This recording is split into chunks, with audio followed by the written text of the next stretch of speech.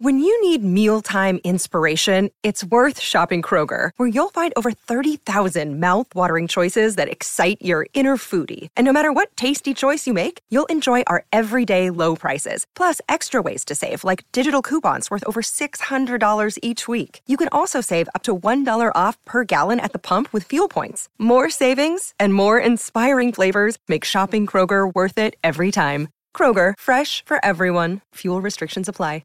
Many of us have those stubborn pounds that seem impossible to lose, no matter how good we eat or how hard we work out. My solution is PlushCare. PlushCare is a leading telehealth provider with doctors who are there for you day and night to partner with you in your weight loss journey. They can prescribe FDA-approved weight loss medications like Wegovy and Zepbound for those who qualify. Plus, they accept most insurance plans. To get started, visit plushcare.com/weightloss. That's plushcare.com/weightloss. This is Optimal Living Daily, episode 2185, The Power of Words, 3 Phrases That Will Destroy Your Happiness, Part 1, by Sabrina of buddingoptimist.com. And I'm Justin Malik.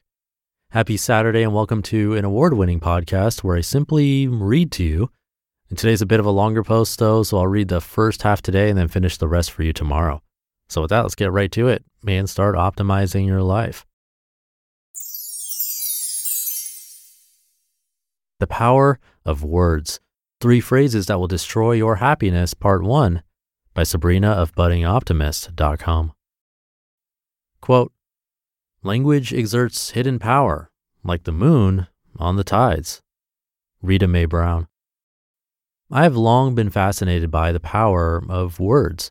Words have this inexplicable ability to make our lips curl up in a smile, our hearts quicken with adrenaline, and our eyes blurry with tears of both joy and sorrow.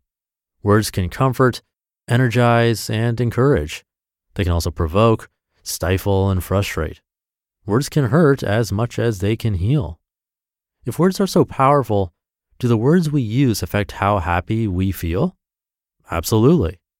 In their book titled Words Can Change Your Brain, Dr. Andrew Newberg and Mark Robert Waldman use science to show us how positive words like love and peace can improve our thinking abilities and encourage motivation, while negative words like hate and anger can produce stress and hinder our reasoning processes.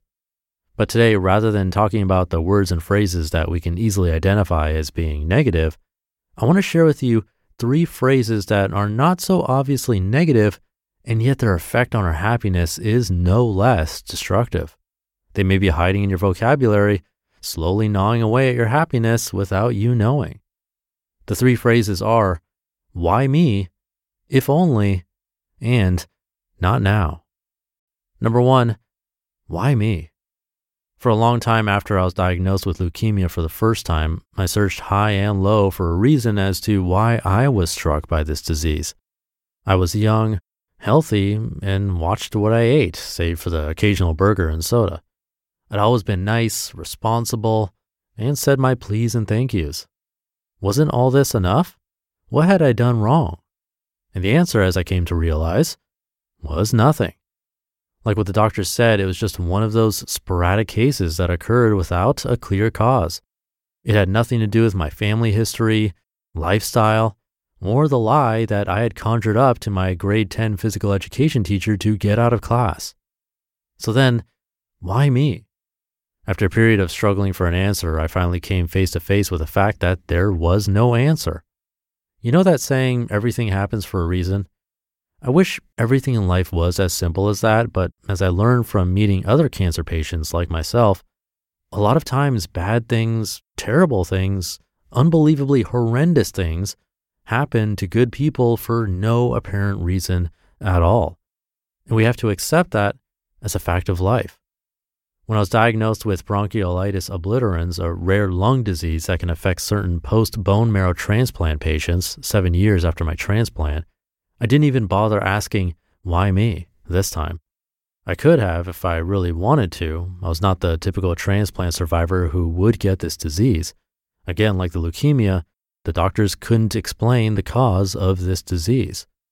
To this day, no one knows why I would get bronchiolitis obliterans while other transplant survivors who are more at risk for developing the condition manage to escape from it. As much as I would like a straightforward answer, I now accept the fact that bad things just happen in life, and they can and do happen to good people. People who are kind, loving, and honest for the most part. People who do all the things we know we're supposed to do, like exercising, cutting sugar, and staying away from tobacco and hard liquor. This acceptance is not a white flag, don't get me wrong. I'm not throwing in the towel just because life may not always seem like a fair referee. It's just that instead of struggling against this fact of life, I choose to accept it as the rule of the game and play my best within it. So don't ask, why me? It is an unanswerable question. Instead, learn to accept that things can go sideways or even completely fall off the railings when we've done nothing wrong. It's a hard pill to swallow indeed, but it is the pill that does the most healing. Number 2, if only. If only I were taller. If only I were smarter. If only. The biggest problem with the phrase if only is that it describes a scenario that does not exist. It creates an illusion of a desired reality, which makes our current reality pale in comparison. When we use the phrase if only, we remind ourselves that there is a gap between that desired reality and our current reality. If there is something we can do to close the gap, for example, investing in personal development can take us closer to if only I were smarter, then it's not so bad. In fact, it might even motivate us to achieve a worthy goal. But a lot of times we can't fill the gap no matter what we do, and we end up feeling dejected and hopeless. To be continued. You just listened to part 1 of the post titled, The Power of Words, 3 Phrases That Will Destroy Your Happiness by Sabrina of buddingoptimist.com.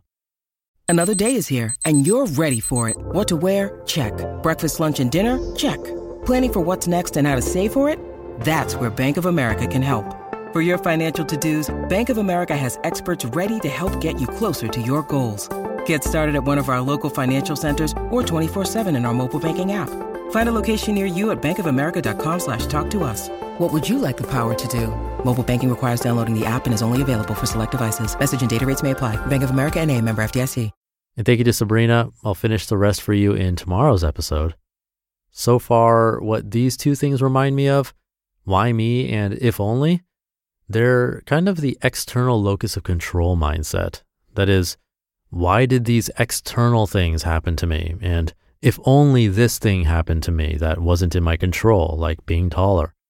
Personally, I like to keep those things out of my mind, the things that I can't control or can't change. As she said, things are going to happen out of our control all the time, good, bad, and everything in between. And focusing or dwelling on the things outside of our control instead of actions we can take that are within our control, to me, is a recipe for a miserable life. But we'll see where this goes tomorrow. So with that, thank you for being here and listening every day, including the weekends. And I'll be back tomorrow to finish up this post where your optimal life awaits.